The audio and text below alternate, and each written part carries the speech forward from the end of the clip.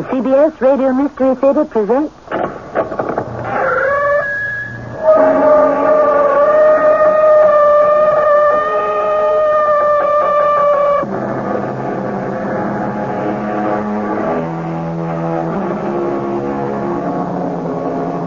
Come in. Welcome. I'm Tammy Grimes. A little test. Now, right off the top of your head, how many immortal literary phrases come to mind? I'll go along with you. None but the brave deserve the fair. To err is mortal, to forgive divine. O death, where is thy sting? And last but not least, elementary, my dear Watson. Yes, dear Mystery Theater fans, you have made the correct deduction. We are about to embark on another adventure with the fabulous Sherlock Holmes and Dr. Watson. My dear Holmes, I know you're a stormy petrel and that puzzles follow you like night to day.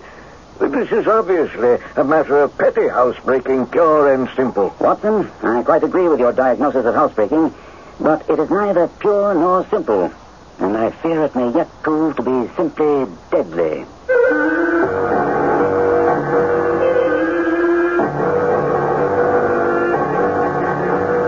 Our mystery drama, The Reigate Mystery, was adopted especially for the Mystery Theater by Murray Bennett and stars Gordon Gould. I'll be back shortly with Act One.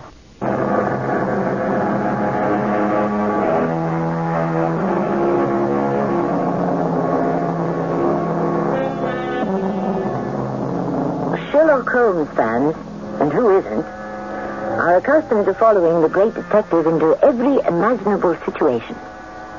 In and out of hansom cabs, on railroad stations, on the underground, on the Thames, in wild boat chases. But the last place you'd expect to find him is in a hospital room, suffering from nervous exhaustion. Good morning, Watson. Oh, why are you up, Holmes? I gave you a sedative last night that should have had you sleeping till noon. Indeed you did. What happened? You know my methods, Watson. Reason it out. Huh? You didn't take it. Excellent, Watson. Oh, you really incorrigible, Holmes. I must... Tell me, are you visiting me as a physician or as a friend? Both. But as your physician, I must insist that you follow my instructions. Now, why didn't you take the sedative? Because I'm feeling perfectly fit. Well, as your friend, I rejoice. As your physician, I disagree. You must admit, Holmes, that even your iron constitution broke down under the strain of unraveling the colossal schemes of the Netherlands Sumatra Company, and you need rest.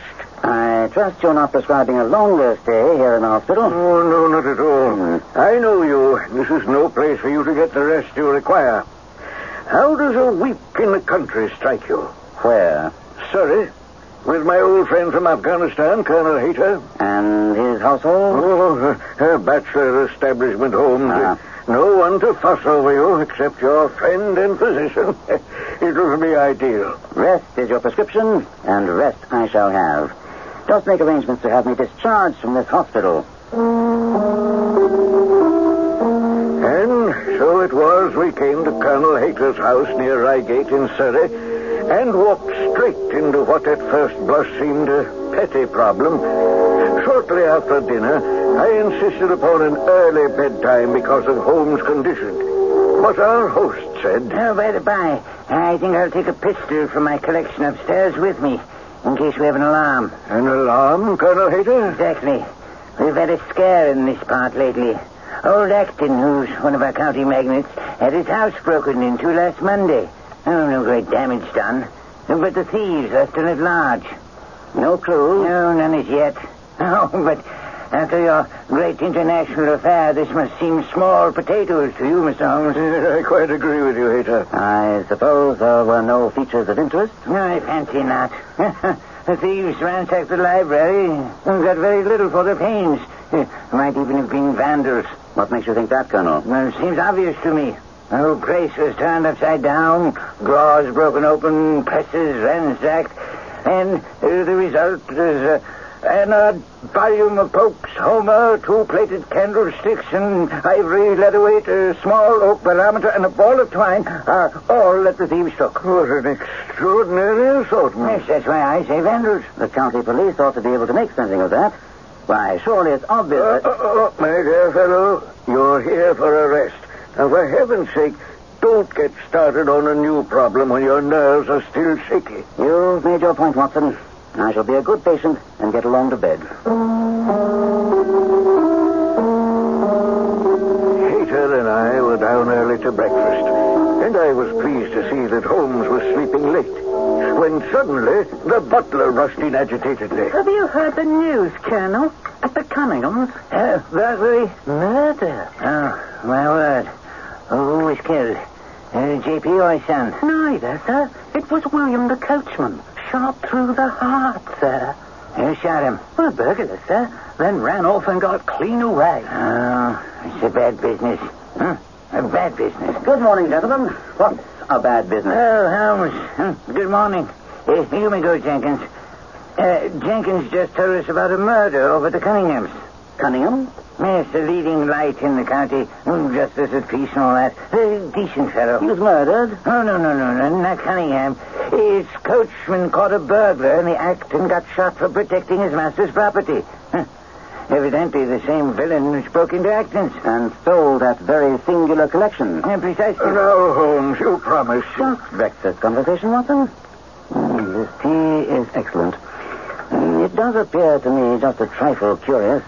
A gang of burglars or one burglar operating in the county might be expected to vary the scene of their operations and not crack 2 cribs in the same district within a few days. Yes, well, not if they were local fellows. In that case, Acton's and Cunningham's are just the places to go, for they're far the largest around here. And richest? They ought to be. But they've had a lawsuit going for some years, which has sucked the blood out of both of them. Acton has some claim on Cunningham's estate, and the lawyers have been at it with both hands. Really, Holmes, I think we should change the conversation before... All right, Watson. If it's a local villain, there shouldn't be too much difficulty in running him down. And I don't intend to meddle. Inspector Forrester, sir. Good morning, Colonel. I hope I don't intrude, but we heard that Mr. Holmes of Baker Street is here. Inspector. Yes, he sits across from me now. Oh, Mr. Holmes, if you don't mind, we could do with a bit of assistance. The fates are against you, Watson. We were chatting about the matter when you arrived. Perhaps you can fill me in on some of the details. Gladly. We had no clue in the Acton robbery, but here we have plenty to go on. And there's no doubt that it was the same party in each case. The man was seen. By whom? The Cunninghams, father and son. The elder Mr. Cunningham saw him from the bedroom window, and young Mr. Alec saw him from the back passage. What time was this? 12:15. Mr. Cunningham had just gotten into bed, and Mr. Alec was in his dressing gown smoking a pipe. And? Well, they heard William, the coachman, crying out for help. Mr. Alec ran down to aid William. The back door was open, and as he reached the foot of the stairs, he saw 2 men struggling. One of them fired a shot. The other dropped, and the killer rushed across the garden and over the hedge. And there was no pursuit? Mr. Alec stopped to see if he could help William. So the killer got clean away. Any descriptions? Only the glimpse old Mr. Cunningham got from the window. Beyond the fact that he was a middle-sized man and dressed in some dark material, nothing. And what was William doing there at that time of night? Did he say anything before he died? Not a word. Do you have any theories? Well, the Acton robbery has put everyone on guard. William lived at the lodge with his mother, and since he was a very faithful fella, I imagine he walked up to check the house and, came upon this robber just as he burst through the door. Burst through? The lock had been forced. Did William say anything to his mother before going out? Well, she's very old and very deaf. I'm afraid the shock has thrown her into complete senility. Pity. If that's all, there are a few small matters I should like to examine. There's one other thing, Mr. Holmes. This piece of paper was found between the finger and thumb of the dead man.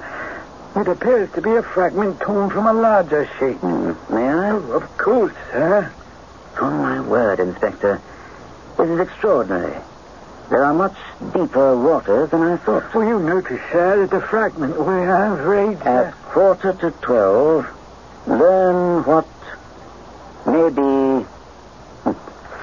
And that leads you to surmise, Inspector? Well, that it may have been an appointment. The exact time, 11:45, suggests that. And then that opens up the possibility that William was some kind of accomplice. That's an ingenious and not entirely impossible supposition. But the writing, Inspector, the writing opens up a whole new area of complications which must be explored. Come, Inspector, there's work to be done. And Watson, you and you, Colonel, will have to excuse us.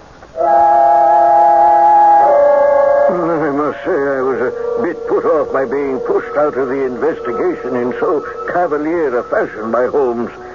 But Holmes later gave me the reasons for his decision and also filled me in as to what steps he took. His first request was to visit the morgue with Inspector Forrester, where he examined the clothes of the murdered coachman. He certainly died from a revolver wound, Inspector. Well, had you doubted it, Mr. Holmes? It's well to test everything, Inspector. There are some very interesting things about his clothes. Remarkably neat, I should say. And their very neatness tells us a good deal. If you're referring to the fact that it supports my theory that he was there because of the appointment, well, I'll agree with you, sir. That's quite possibly. But more than that, Inspector. Much more. What's that, then? I suggest you refer to your notes. I have no doubt that you'll come to the same conclusions as I did. Did he have a wallet? Oh, here. Nothing's been touched. £2, an identification card, a receipt for some gloves, and... what's this? A photograph of a girl. Uncommonly handsome, I'd say. Oh, she is indeed, sir. That's Anne Harrison. His girl? Well, that's hard to say, Mr. Holmes. Annie is, well, what you might call a free spirit. I think we should visit her. That's not possible. She disappeared a few days ago. Her family's upset. Doesn't know where she is. Have they reported her missing? Oh, no, it's not like that. She left a note saying she was going to London and she'd be gone some time. Does she have friends in London? None that we know. Was she still seeing William before she took off for London? Well, it was kind of an off-again, on-again thing.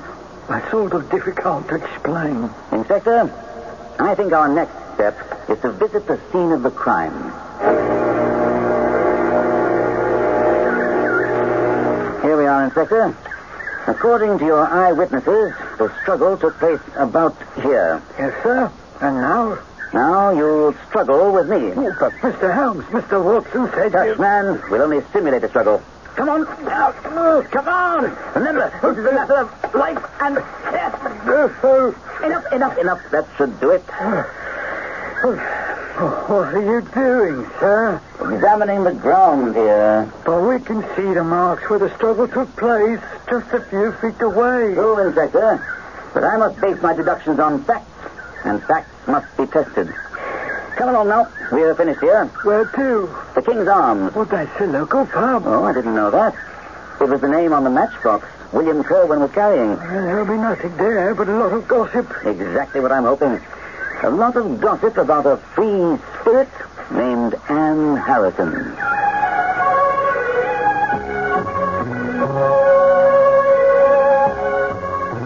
Philosophem is an expression much used and loved by Gaelic detectives who cling to the belief that at the center of every crime is a woman. However, in the 1,300 pages that constitute the Holmesian saga, it's a rarity to come upon a case where the catalyst of the crime was a woman. Have we made a discovery? We'll find out in Act 2 shortly.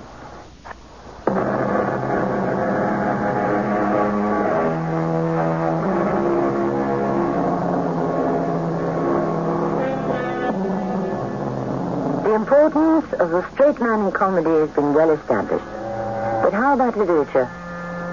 There would have been no Dr. Johnson without Boswell. And in detective fiction, where would Hercule Poirot have been without his Cher Ami Hastings? And Sherlock Holmes without Dr. Watson is unthinkable. Therefore, it's surprising to find Holmes pursuing clues in a murder investigation without the good doctor at his side. We find him at the Reigate Village pub without Watson. Barney, this is Mr. Sherlock Holmes. Mr. Holmes, this is Barney Stapleford, the owner of the King's Arms. Oh, it's an honor, an honor.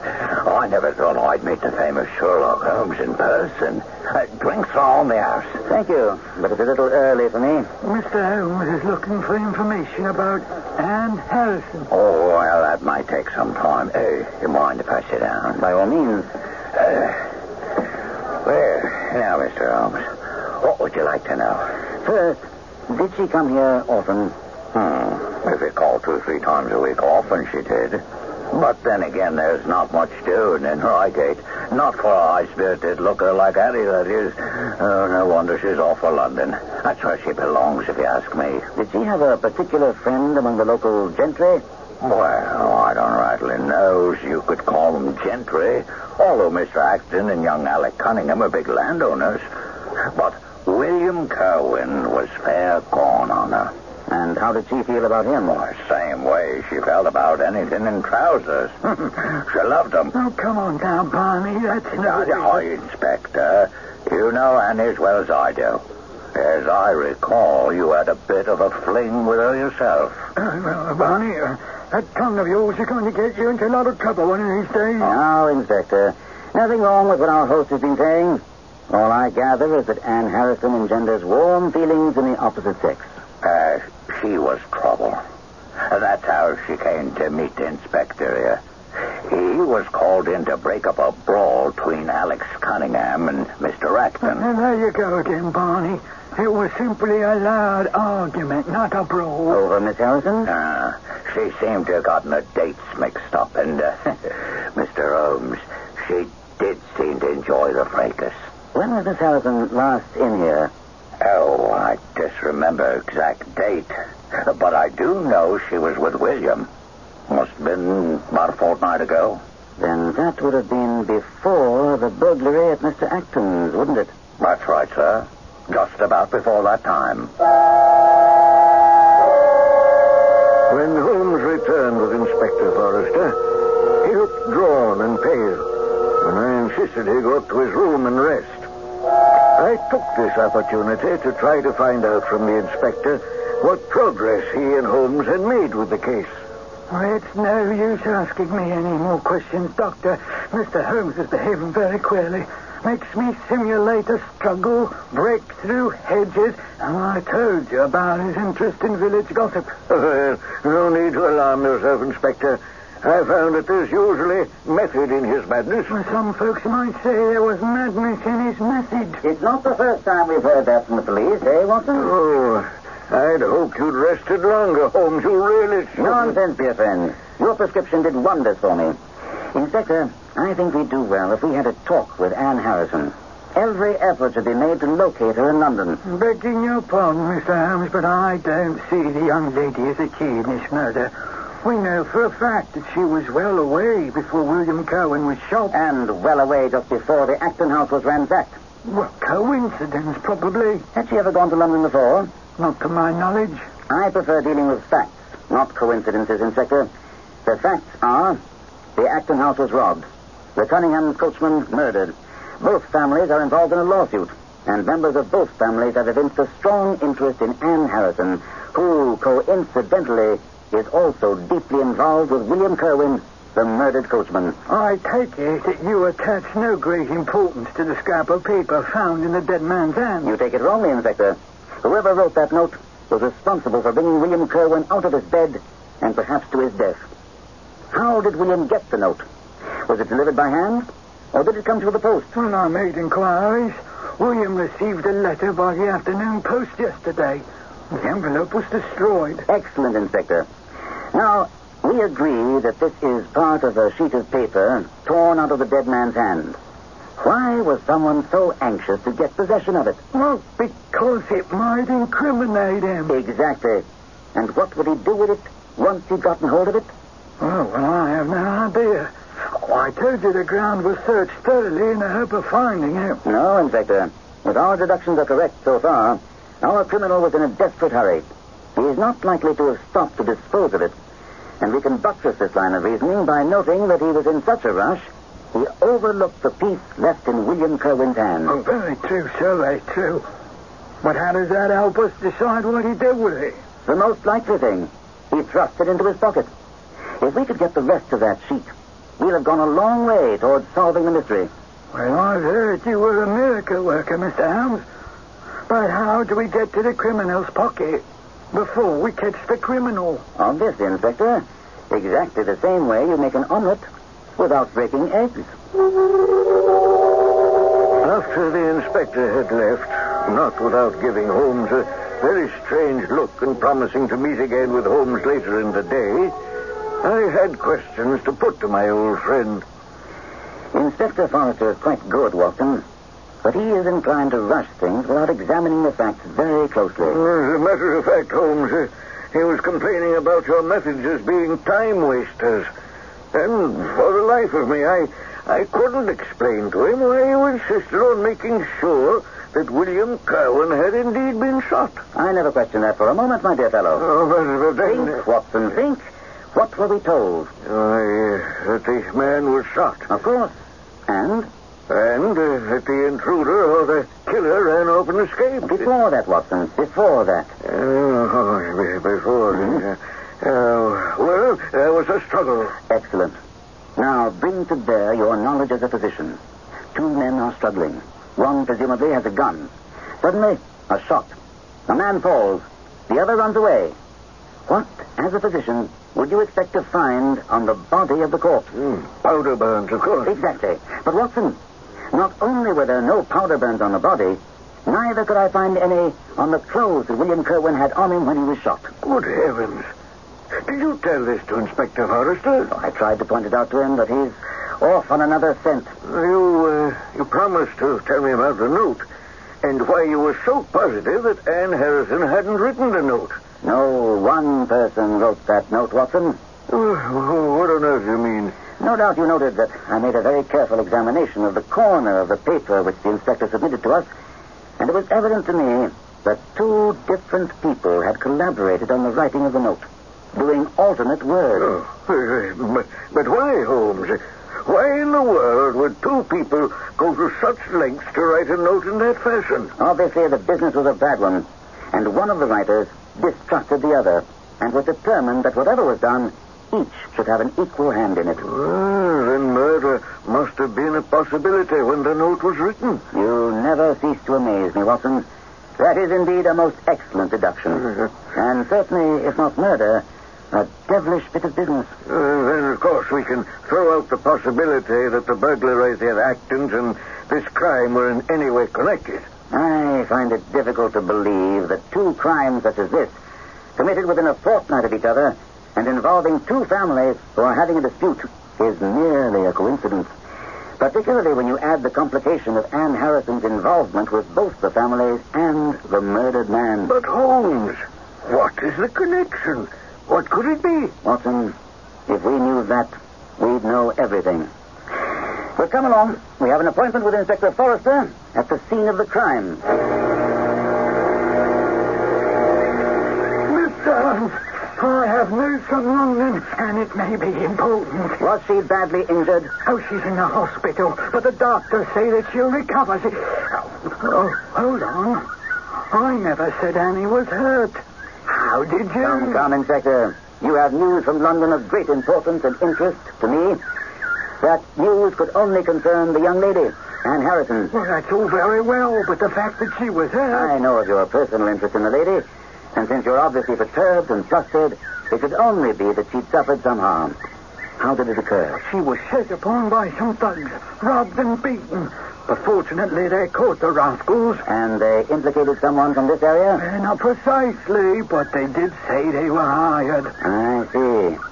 Do you recall the name of the officer in charge of the case? Well, I'm not sure. It was something that sounded like, Lester or Lestrade. Inspector Lestrade. I know him. He's a competent man, and we'll have that sort of information on him soon. But I fear we can't wait. I see you placed a constable by the kitchen door. So let us get to work immediately. If you'd be so kind, Inspector, as to go round the front I'll have the constable open the kitchen door for me to enable me to take some tests. And what will you be wanting of me in the front, Mr. Holmes? Times. When I see Dr. Watson appear, I'll want to know the exact time. I'll be waiting, Mr. Holmes. Come along, Watson. Throw the door open, if you please, officer. Now, Watson, I'd like you to go up those stairs about halfway and tell me what you can see. With or without my glasses, Holmes? No, I want you to wear them, please. There, that's far enough, Watson. Now tell me, what do you see? Well, I can see the garden quite clearly. Anything else? Oh, yes, a good part of the hedge that lines the road. Anything in particular strike you? Yes, there's a large bush in the garden near the hedge. Stands out clearly. Excellent, Watson. I'd like you to join me now. What was that all about, Holmes? It was on those stairs that young Alec Cunningham was standing when he saw the men struggling. Come along outside again. And he saw the fellow get away by crashing through the hedge just to the left of that bush. Now, look up at the house yonder. The second window from the left. That's my father's room. Oh. Then you must be Alec Cunningham. And you must be the famous Sherlock Holmes from London. Thank you. And this is my friend and colleague, Dr. Watson. Mm-hmm. Well, Watson, it seems that our young friend here is acquainted with us. As is the world, Mr. Holmes. I saw you strolling about here and came to tell you that my father's been so upset by the events of the past few days that he has taken to his bed. I'm sorry to hear that. Anything you want to know, I'll be only too happy to tell you. But I'm sure Inspector Forrester has told you everything you need to know. He's been very cooperative, but there are still some questions to be answered. Not by my father. That won't be necessary. It's obvious that your father could very well have seen the two men struggling from his window, just as you observed them from the stairs. Yes, that's right. And then you ran out and knelt beside the wounded man? Correct. I wonder if you could show us the precise spot. The ground is very hard, you see, and there are no marks to guide us. Well, if you wish. Although I don't know what good it will do. I thought you were never at a loss.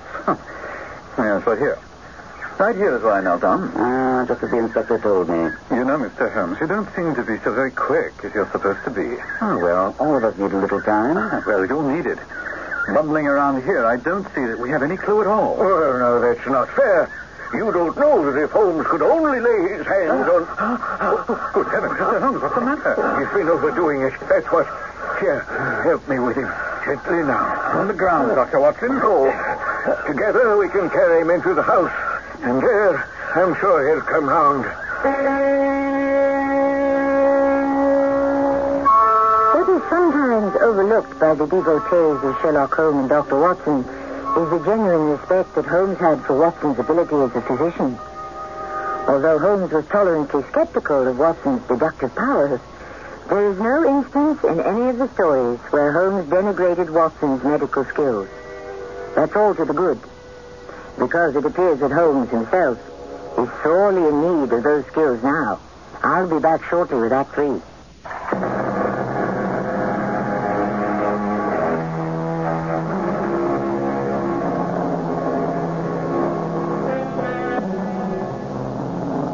I don't think anyone can really claim to be a real fan of Sherlock Holmes who isn't also a lover of the English countryside. So many of Holmes' cases take him and Watson to the moors or to various charming spots in Sussex, Wessex, or as in this case, Surrey. But they are actually tours organized for aficionados where they can retrace the steps of their favorite sleuth. Here we are in the village of Reigate in Surrey, in the living room of the Cunningham house. I'm most dreadfully sorry, Cunningham. I'm sure I put you to a good deal of inconvenience. Nonsense, Holmes. I was worried about you there. You looked rather ghastly. Mr. Holmes has only just recovered from a severe illness. I've probably been overdoing, Watson. Shall I send you home in my carriage? Thank you very much, but since I'm here, there's one point I'd like to clear up. What is it? It seems to me to be a distinct possibility that your coachman, William, arrived not before, but after the entrance of the burglar into the house. I can't see why you'd think that. The door was forced. The marks were clear, but you and your father take it for granted that the robber never got in. Well, I'd not yet gone to bed, and I'd certainly have heard anyone moving about. Where were you? In my dressing room. Your dressing room. Is that the window next to your father's? Yes, it is. Then both of your lamps were lit? Undoubtedly, we were both up. That's very curious. Very curious indeed. What are you talking about? The fact that a burglar, and a burglar who had some previous experience, should choose to break into a house when he could see from the lights that two of the family were still awake. Your notion that the man robbed the house before William tackled him is absurd.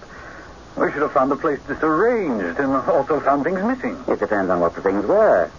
You must remember that we're dealing with a very peculiar burglar who appears to work on lines of his own. For example, look at the queer lot he took from Acton's.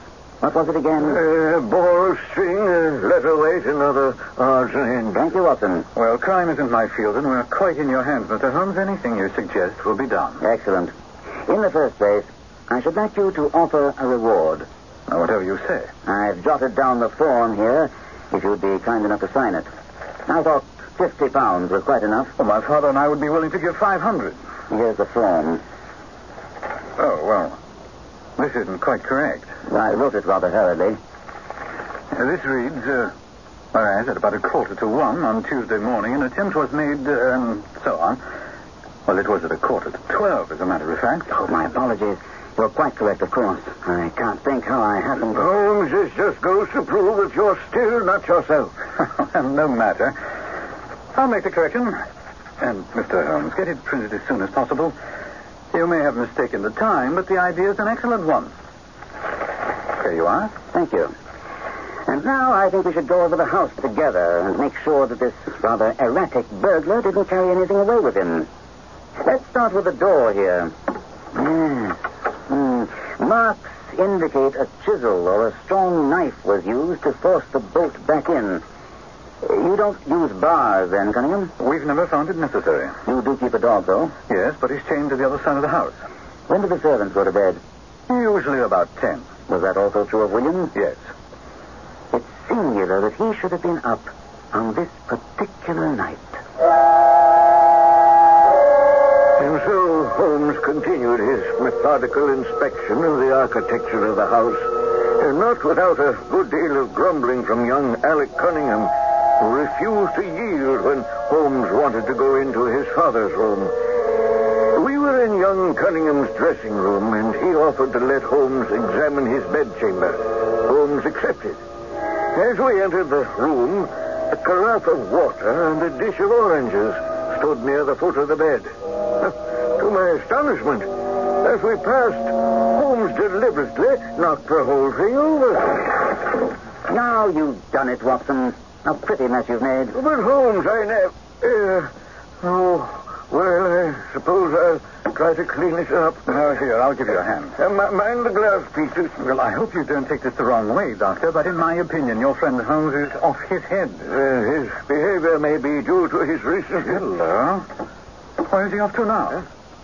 Where is he? Well, I can't have him running around here. Holmes? Holmes, where are you? Help! Watson! Forster! Help! No, you don't. Let go there.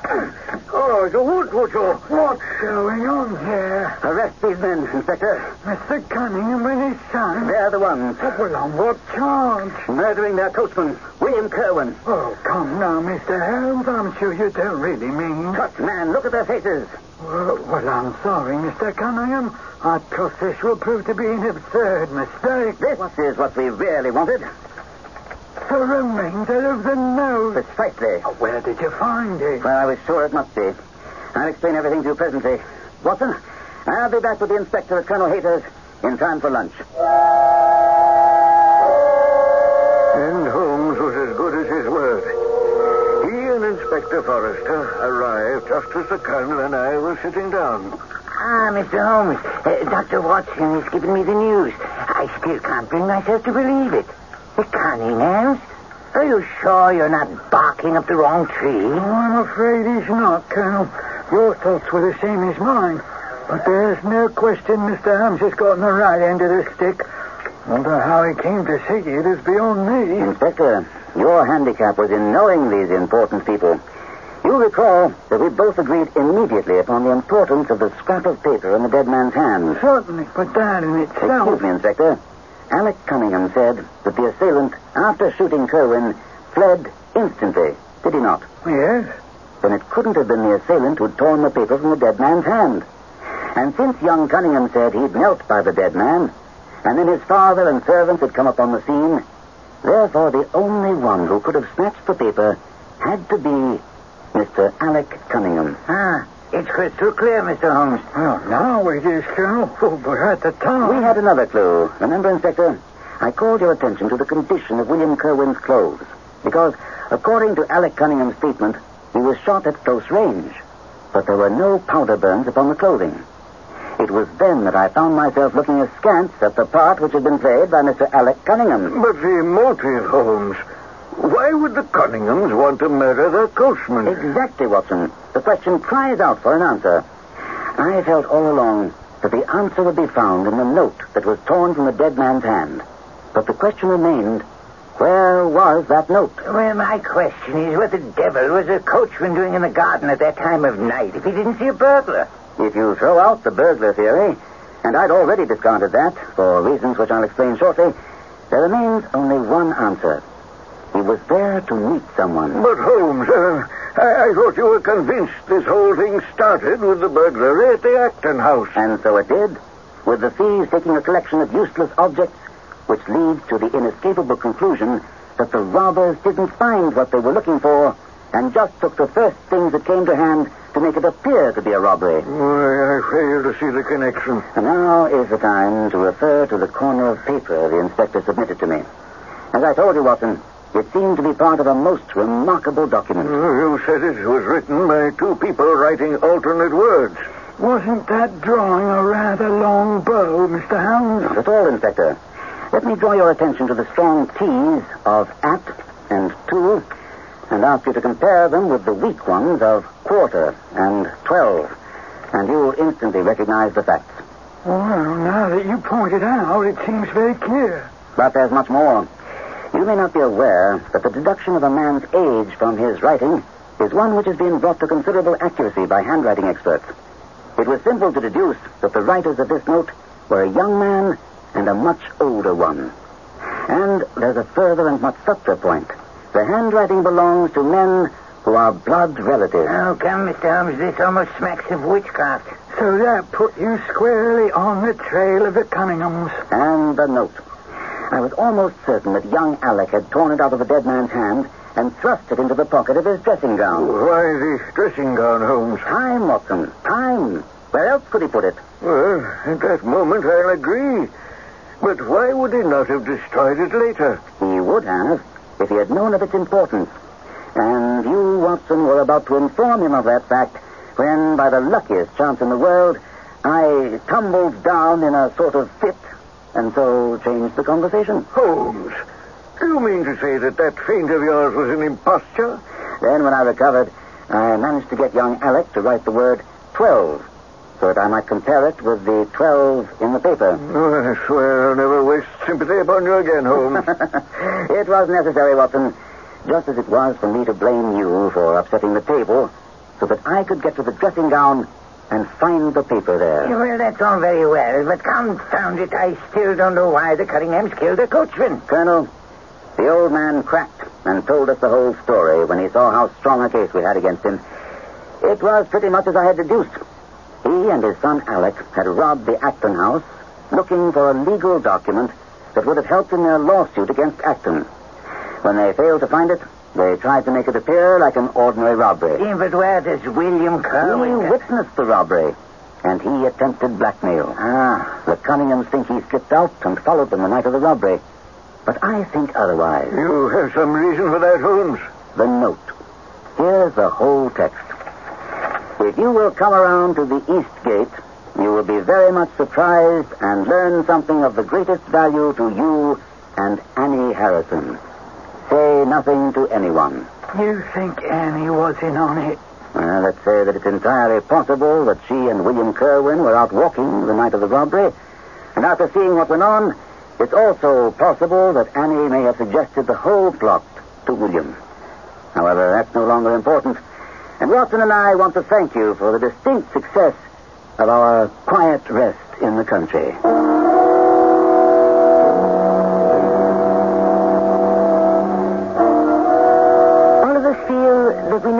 Holmes and Dr. Watson intimately.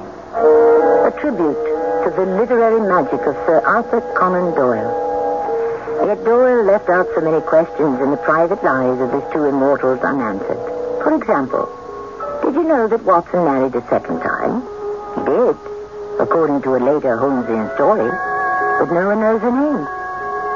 Simply because Dr. Watson never mentioned it. Well, perhaps therein lies the charm. I'll be back shortly.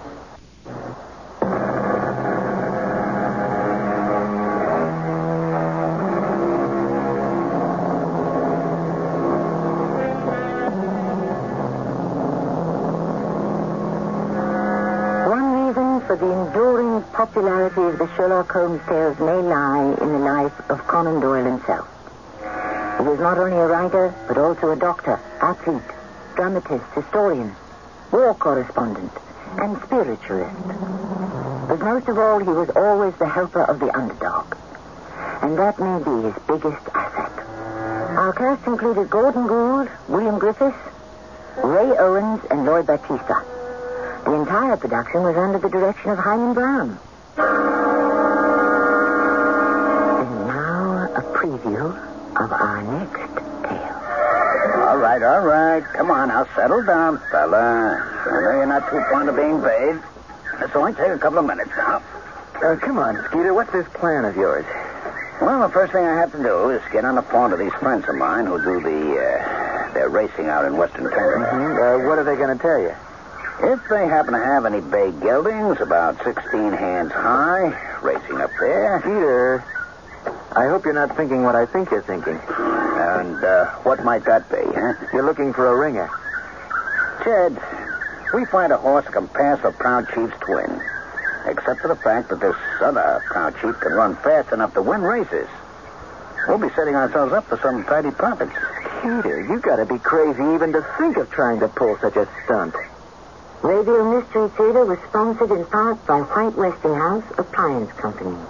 This is Tammy Grimes, inviting you to return to our Mystery Theater for another adventure in the macabre.